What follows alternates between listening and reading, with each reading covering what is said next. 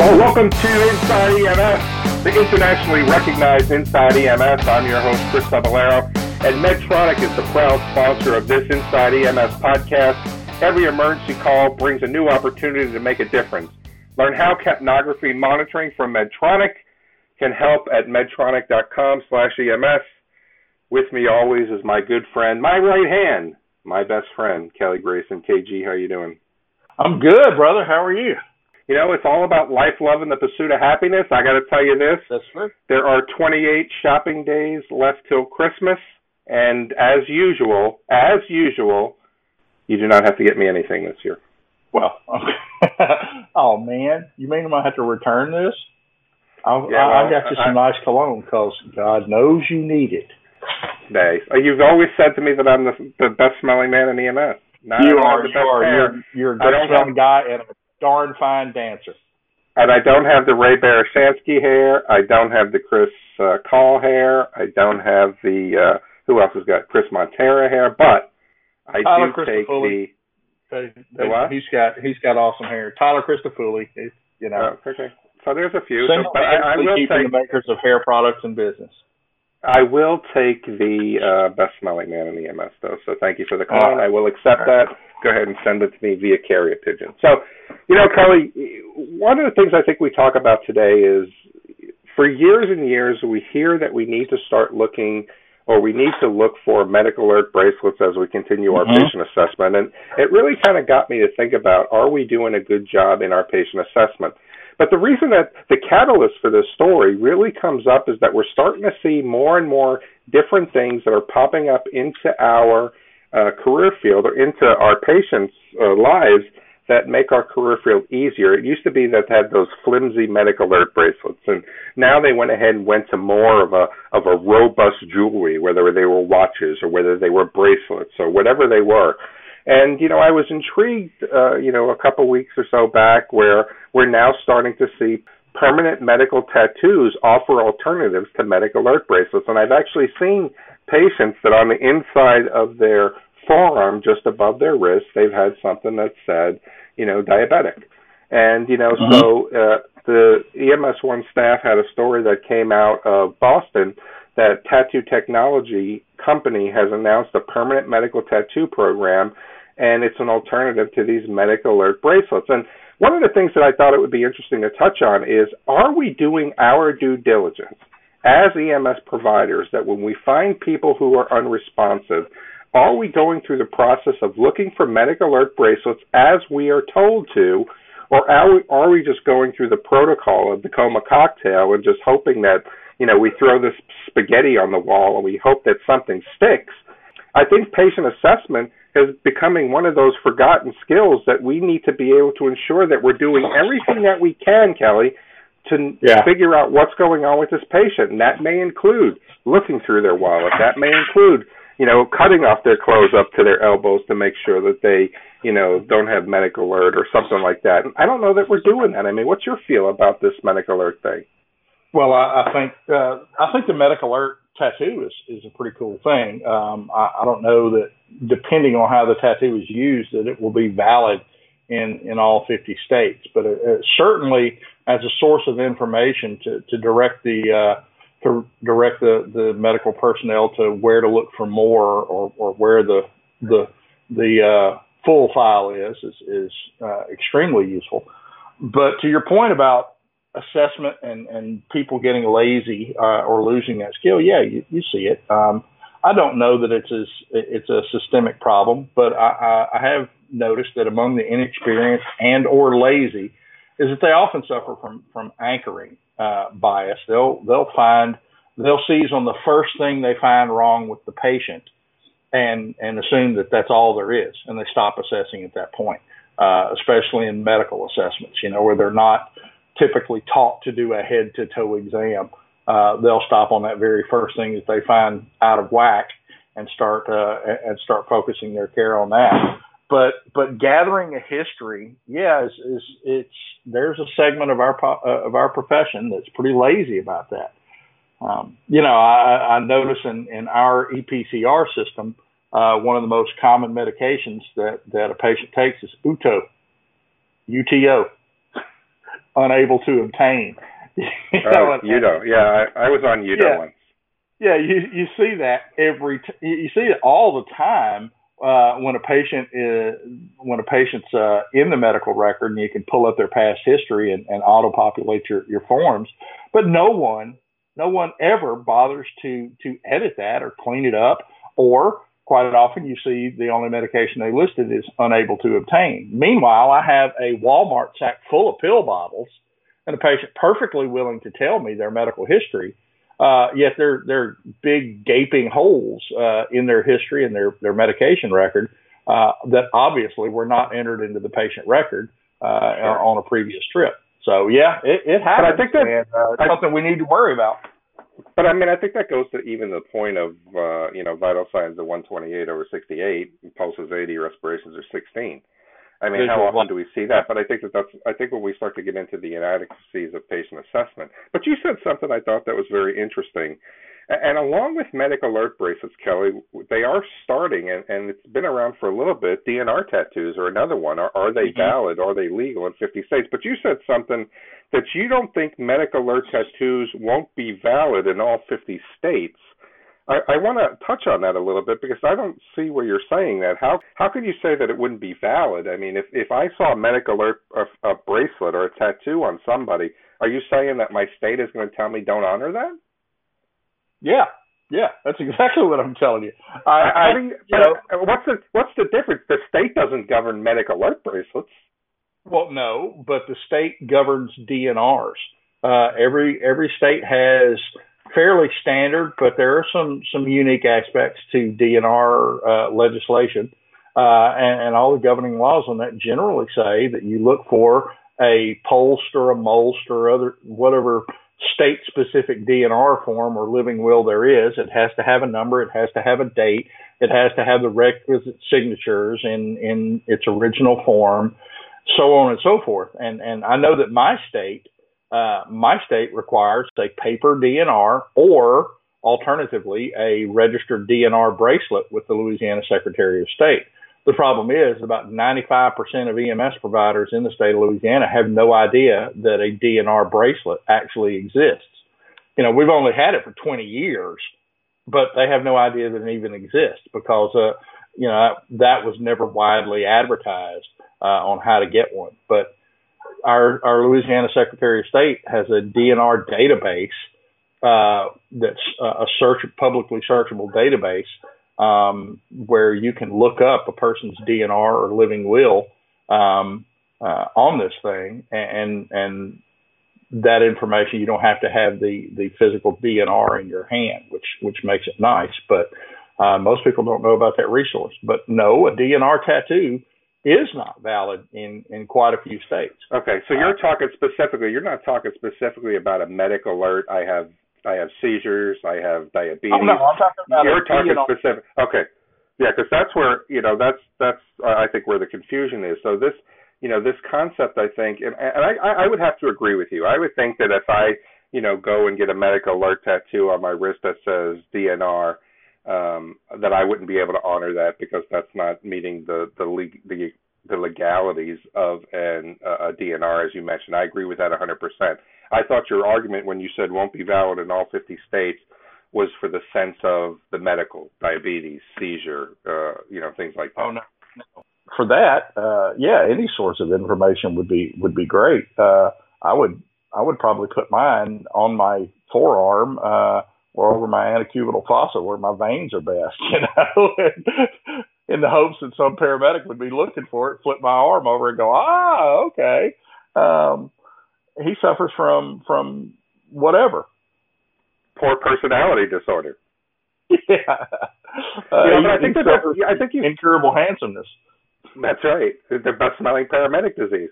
So I think that, you bring up a good point is where do you put this to make sure that it's accessible? If somebody's unconscious and, we talk about this failure in patient assessment and maybe we should talk a little bit about that here in a little bit, but I think that, the failure of patient assessment, if we see somebody that's unconscious or somebody that's, has a little bit of dementia or someone that's having, and one of the things that I talk about all the time is somebody who may not be there and we think that they have some type of mental illness, but are we really checking for metabolic disease to make sure they don't have a blood sugar of 17? I don't know that we do that well enough. But if we're going to put this on our forearm right over the areas where we're going to have to start an IV, I think that's the best place to do that. But, I don't know that, today we're paying a lot of attention to look for those medic alert bracelets, and we're really doing our due diligence to give the patient 100% of what we have. And I'm excited about this medical tattoo. I'm with you 100% on the DNR. But I think that we're not doing a good enough job of recognizing or trying to find the past medical history of somebody who's unable to give it to us. Yeah, and all too often we get lazy with that because we stop asking questions sometimes, and it is laziness. We stop asking questions when we think we've arrived at the answer to the question. When we've arrived at a diagnosis or shortened our list of differentials down to the 3 choices that really doesn't matter between treatment wise. We generally stop asking questions. You see that a lot. It's not something that should happen because quite often that little nugget of information that you didn't ask is extremely relevant to the patient's care. Chris, how often have you dropped off a patient at the hospital and the nurse or the ED physician asked them the exact same questions you gave them the answers to, and then the patient said something entirely different? Or sometimes I've dropped off patients. You think that someone kidnapped them when I wasn't looking and replaced them with an exact duplicate with an entirely different history. As the old saying goes, history never repeats itself. So, sometimes you can ask that question several times and get a different answer or a more complete answer each time. And it behooves us and our patients to keep asking those questions and try different tacks at it if the patient is a poor historian. But, many patients plainly are poor historians, and I could see a role for medical tattoos in providing more thorough information when the patient really can't tell you themselves, and they don't have to be demented for that. How many patients have we encountered over the years that just simply didn't know anything about their own medical care, and they didn't have the overbearing spouse that could answer every question for you? Right. Or they'll tell you that, you ask them if they have heart problems, lung problems, diabetes, and then they'll say no. And then you ask them what medication they are, and they're on Lisinopril, or they're on Deltiazem, or they're on all those medications take care of my heart problems, lung problems. Exactly. So I don't have it anymore, right? But Kelly, I think that it really comes down to being and I used to say this all the time when I taught my EMTs and paramedics. I think your patient assessment skill is the most important skill that you have as an EMS provider, and you become the ultimate detective of the body. And if you're not looking for all the clues, and if you're not trying to figure that out, you're really selling yourself short, because you're not going to know, you're just a protocol paramedic where you say if they have this, do this, if they have A, do B, and you're not really developing your skills to be a clinician because you're not taking that time to do that. But let's go ahead. I do want to talk a little bit about the failure of patient assessment, but before we do that, certainty in uncertain situations. This is one of the things you need to do your job wherever you are, and it's why Medtronic offers capnography and pulse oximetry monitoring solutions that are designed to give you early insights into your patient's breathing. Act faster and intervene sooner. Find out how at medtronic.com/EMS. And I think that, that's this mid-show ad really kind of talks about, one of the key things that I said here is act faster and intervene sooner. We need the right information. We need to be able to make certain that we're picking the proper protocol, or we're picking the proper treatment to deliver the highest quality of patient care. And Kelly, we're touching on a little bit about this medic alert tattoo, these medic alert bracelets. And I don't know, and I've watched and seen EMTs and paramedics over the years become complacent, become sloppy, and not take pride in their patient assessment. When you said unable to obtain, Is it that it's unable to obtain, or they don't want to go through the process of writing down the 20 meds that these patients are going to have? And I think we're losing the art. I think we need to be able to put the patient back into the patient assessment, because I think they're starting to, leave that. I mean, we're not sitting next to the patient anymore and holding their hand. We're sitting behind them in the captain's chair, and we're just, we're fudging, dare I say, fudging the vital signs for the second set of 128 over 68, pulses 80, respirations are 16. And, Kelly, you as an instructor, you as an educator, one of the foremost educators in the United States when it comes to initial education of EMTs, what's going on here with this much needed skill? Again, I think patient assessment is the most important skill an EMT or paramedic has. It's not IV skills. It's not intubation skills. It's not giving ANAs. It really is your patient assessment skills. This is truly becoming a lost art. Yeah, it's not a new thing. I don't know becoming a lost art is necessarily valid, but it's certainly not a new thing. I mean, what does WNL stand for, Chris? We never looked. What does NKDA stand for? Not known, didn't ask. That's been a running joke for as long as I've been in EMS, that when people write that's some medics, that's what they actually mean, rather than the true meaning of those abbreviations. So it's been around forever. We do have a tendency to rely more on technology than physical hands-on assessment. But paradoxically, perversely even, we still haven't unlocked the potential of the technology that we're using. I don't know. We have $25,000, $30,000 cardiac monitors with all the bells and whistles that are able to monitor multiple parameters and do so accurately, yet those things are quite often not applied. Capnography typically is applied to people in cardiac arrest or respiratory arrest when you've inserted an advanced airway. How many people are not putting them on, putting the capnography cannula on in a spontaneously breathing patient? Generally, the indication for waveform capnography is a sick patient, and it doesn't have to be a respiratory problem. It's an excellent indirect measure of perfusion as well. Yet no one uses it that way. I just got back from Wisconsin talking about how vital are vital signs, and the premise of that lecture was all too often inexperienced or very new providers tend to anchor on numbers rather than look at the entire patient. And I presented a few scenarios where vital signs were not necessary to intervene and provide life-saving measures for the patient, and a couple other scenarios where vital signs, at least some numbers, were absolutely essential. But new medics and new EMTs often don't distinguish between those two patients very well.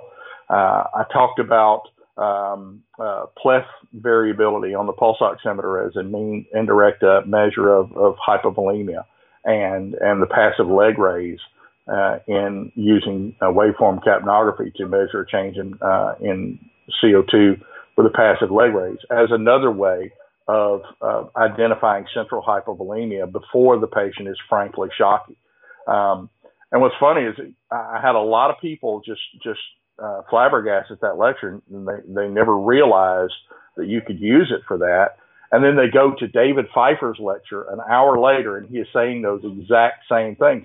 David was a little bit taken aback because through everything he's talking about, which was great information, people are elbowing each other and laughing and pointing at me. And he asked him what was up, and he said, well, he already talked about that an hour ago. But the point is that David was actually putting more meat in his lecture about what the pleth variability means and what the shock index is, and the value of mean arterial pressure over systolic blood pressure. I talked about it in broad terms, but he actually put numbers to it that the learner could actually bring home and put into effect. We don't use everything that's available to us, including our frickin' brains and our hands. Teaching people how to perform a skill sheet and then leaving it at that. Maybe that's. Well, I think But I think that that's what we're talking about here. When we talk about the development of your skills in patient assessment, I mean, you go to a 56, 57, 60-year-old male who fell down in the yard and has hurt his knee, and he's calling you for knee pain. We do our thing, and we get there, and we say, okay, knee pain, how does your knee feel? Well, it feels okay. How's everything else feel? Yeah, I feel good. Let's talk about your past medical history. I don't really have a past medical history. I take some over-the-counter, allergy stuff. I take some daily vitamins. I take some calcium. So I don't really have a past medical history. I'm not allergic to any medications. And we're treating the knee pain. But are we looking for the new onset of cardiac issues? Are we listening to their heart? Are we listening to their lungs? And that's another thing that we don't do, is we don't listen to those heart tones and make the determination what the heart is doing, or we're not listening to those lung sounds. And I think you bring up a really good point where you talk about the vital signs, and the vital signs are not just a number. If you are able to understand what the numbers mean, and if you're able to understand, you can determine what's going on with the heart, what's going on with the cardiovascular system based on what those numbers are telling you. Now you put into the process of putting a patient on a cardiac monitor. Every single patient in this day and age, the standard of care is capnography. Every single patient should be on capnography, regardless of what it is, just to get a reading, just to make the determination what those numbers look like. But this is kind of what I'm talking about. When we think about the lost art of patient assessment, and you could say that it's new or it's not new, but if we know that it's not new, how come we're not doing anything to fix it, kind of thing? But this is what I'm talking about. The difference between being a shotgun paramedic or a protocol paramedic and turning into a clinician is the fact that you're using the diagnostic equipment, is the fact that you understand the pathophysiology of what the vital signs are telling us. It's that you have a comprehension of the fact that just because somebody fell in the yard could have been a syncopal episode, that they don't realize that they fell to the ground because they were lightheaded, and then all of a sudden now they have knee pain, but meanwhile they got congestive heart failure or a new onset of AFib. So I think that this is what I'm talking about here. So, we started this conversation off, Kelly, talking about medic alert bracelets and are we finding the things that we need to help us do their job. But I think it now moves into the process of saying, I don't know that we're doing the job well enough because we're failing in the patient assessment. We're taking the patient out of the patient assessment because we don't want to obtain, unable to obtain, we don't want to obtain. Yeah. I have to ask you this, man. How much of your passion about this is a case of get off my lawn syndrome? Are you saying these kids these days just don't really know how to talk to people and assess people, and they put the machine on and immediately start going to their electronic PCR, or I have a hard time believing that you didn't see it personally when you were on a truck. It's my belief. Go ahead. I think I did see it when I was on a truck, but I wasn't doing it. And anybody that I had the opportunity to train as an FTO, they weren't doing it. But I don't know that. I think my point I'm trying to bring up here is to say that it's not about the kids today. I think that patient assessment is one of those skills that people just don't care about in our career field, is the point I'm trying to make. I don't know that I'm trying to make it a generational thing. I'm trying to make it the lost art thing. And you said, I don't know that it's a lost art, that it's been going on forever. It's been a lost art for a long time, that people, if when you listen to somebody's heart tones, and I was a paramedic that loved to listen to heart tones, you have your normal S1, you have your normal S2, and it's a lub-dub, lub-dub. We hear it all the time. But if you have an S3 gallop and you understand what an S3 gallop is, now you're going to be able to say if they don't have congestive heart failure, they're going to have it soon. You know what I mean? So, and here's what I want to say. I want to touch on this because I say this all the time, and I think it's been a bit since I've said it, Kelly. Every single patient should be on capnography. This is new to my saying here. Every single patient, you should listen to their heart sounds.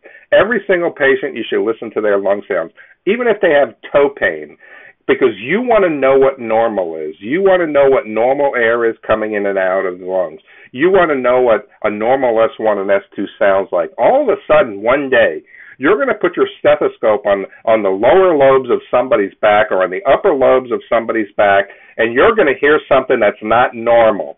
You may not know what it is, but when you get to the hospital, you can say, Doc, I hear something funky in the lungs. What is that? Now, you just taught yourself what bronchi sounds like. You just taught yourself what stridor sounds like. I mean, we don't get this education in these initial trainings. We say, no. Stridor is this. Wheezing is this. Bronchi is this. Crackles are this. But do we really have enough practice? Same thing with the lub-dub. Normal S1 and S2. You're going to put it in the right spots. You're going to go in the upper parts of the chest. You're going to go in the lower part. Don't forget Erb's point, which is the third intercostal space in the midclavicular line. And now you're going to listen to S1 and S2, normal S1 and S2. When my daughter was little and she would lay on my chest and I would and say, oh my gosh, look what I did, look what I created. You know what? I paid for her in the hospital and I would set my stethoscope on her back and I would listen to her heart for hours. So when I listened to a pediatric patient's heart, I would understand the normal process of S1 and S2. So my points are, listen to everybody and understand normal. When you hear something abnormal, you've just taught yourself what that is. So, yeah, and I think every physician since Galen has decried the following generation, their degradation of their skills and knowledge. So I don't think it's a new thing, but it's a universal thing, and the fact that we still talk about it even today demonstrates that it's still a problem. I like to point out little historical vignettes to my students just to demonstrate the value of patient assessment and what you can learn from it. Did you know that Winkelbach, for example, discovered the Winkelbach phenomenon before the EKG was invented, several years before Eindhoven invented his EKG? Winkelbach noticed Winkelbach phenomenon by measuring pulse pressures and jugular venous distension, and noticed a repeating pattern that was not actually seen or visualized until they invented the EKG. He did that with pure physical assessment and that sort of thing. And history is replete with tidbits like that. I use auscultative percussion and tactile vocal fremitus in assessing my patients, particularly when there's a high ambient noise environment. In the case of tactile fremitus, and the auscultatory percussion is an old technique that predates X-rays. Well, in the field we don't have X-rays, so occasionally it comes in useful. I don't think that a lot of EMTs are using all of the knowledge and skills that they have available. I think that some people think that there's a ceiling on their knowledge, and that they don't understand, so you can never know too much about a patient. But I don't think that's limited to EMS. But hey, that's what we think. We'd like to hear what you think. Do you think that patient assessment is becoming a lost art? Is it laziness? Is it not being taught well, or is it just complacency? Give us your thoughts at the show at EMS1.com. Don't forget to rate us on iTunes. And for myself, co-host Chris Cebollero, and our show sponsor, Medtronic, thanks for tuning in to Inside EMS. We're going to catch you guys next week.